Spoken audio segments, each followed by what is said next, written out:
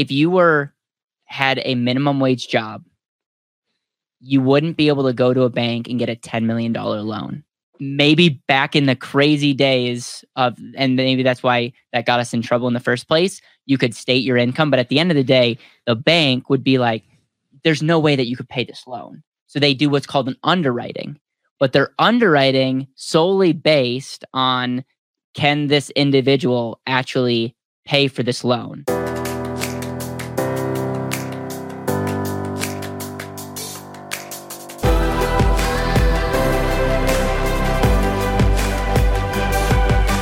This is Better Wealth with Caleb Quilliam. Next question is how much can I contribute to my and asset? And that's a question that I get asked all the time because people are super confused around what's the minimum, what's the maximum, how much can I contribute? Is it an annual basis? Is it, monthly? How long do I do this for? Like all of these questions in regards to contribution are super confusing to, a lot of the individuals that I speak with. So it's officially my turn, isn't it? Yes. It's your turn. To answer the question, it's all going to be based around a couple different factors. One, it's going to be based around health. It's going to be based around age, and it's going to be based around the amount of death benefit that you actually are getting approved for. So based off of your net worth, your annual income, and your health, you're going to get approved for a human life value of life insurance, right? So for Caleb may be worth more than me because he's the CEO of Better Wealth, theoretically. So because of that, he may be approved for $10 million of death benefit because if he were to die today, that's what he's worth as a human. For me, let's say my human life value is $5 million.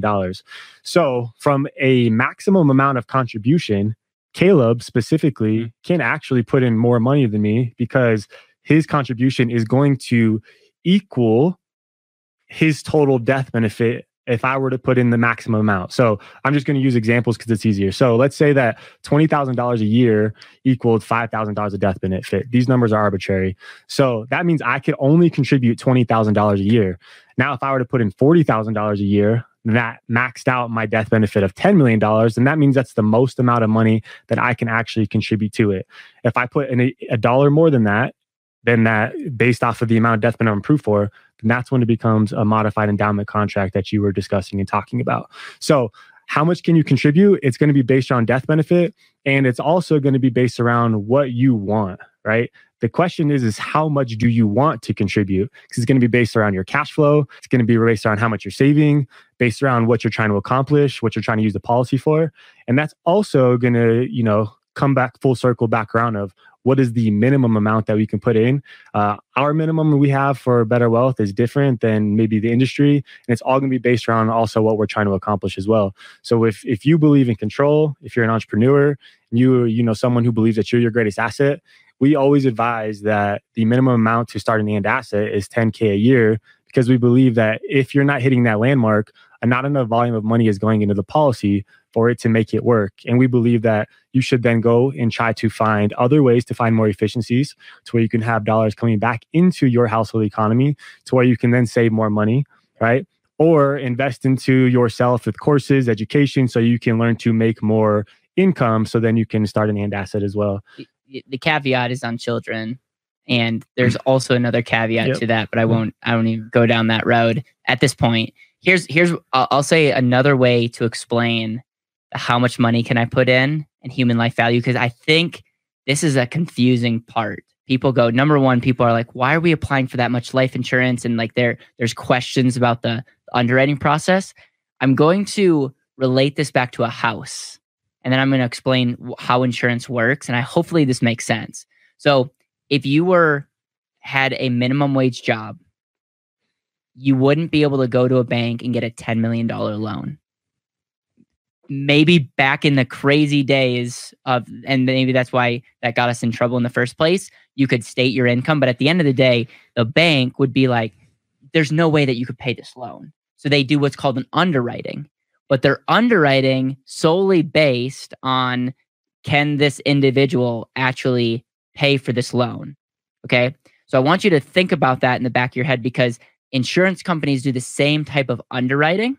But the idea of insurance, like when you insure your home, when you insure your car, when you insure other things in your life, there cannot be an incentive to like want to use that insurance. So for instance, you should not be incentivized to burn down your house. If our house is worth $1 million, but I got it insured for $3 million, I'm not saying that this would happen, but I'm just saying like there may be a thought in my head to be like, wow, this house is actually worth more burned down to the ground than standing.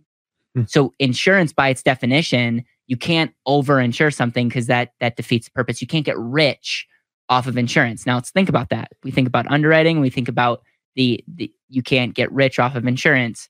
Is when it comes to a human being, to tap into all the tax benefits of life insurance, you need it to be life insurance. Okay. But to qualify, you need to be able to get underwritten and obviously need to be healthy. So there's that third aspect.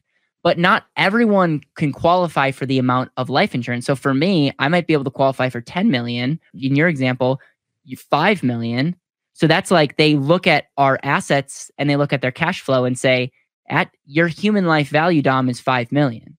My human life value on paper is 10 million. Okay, so they get that in place. And then they say, are you even healthy enough for us to take that risk? Because if you were super sick, they would say, sorry, we're not going to insure you because it's just too much of a risk. Same with me. So I just want you to know as you go through this process, understand that like the maximum amount is very much they look at your cash flow and assets.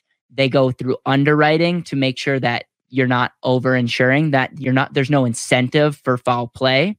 And sometimes looking at a mortgage can kind of help us understand that process a little bit more. It's a great question. And I think this is something that we're trying to get cleaner as we just explained the underwriting process.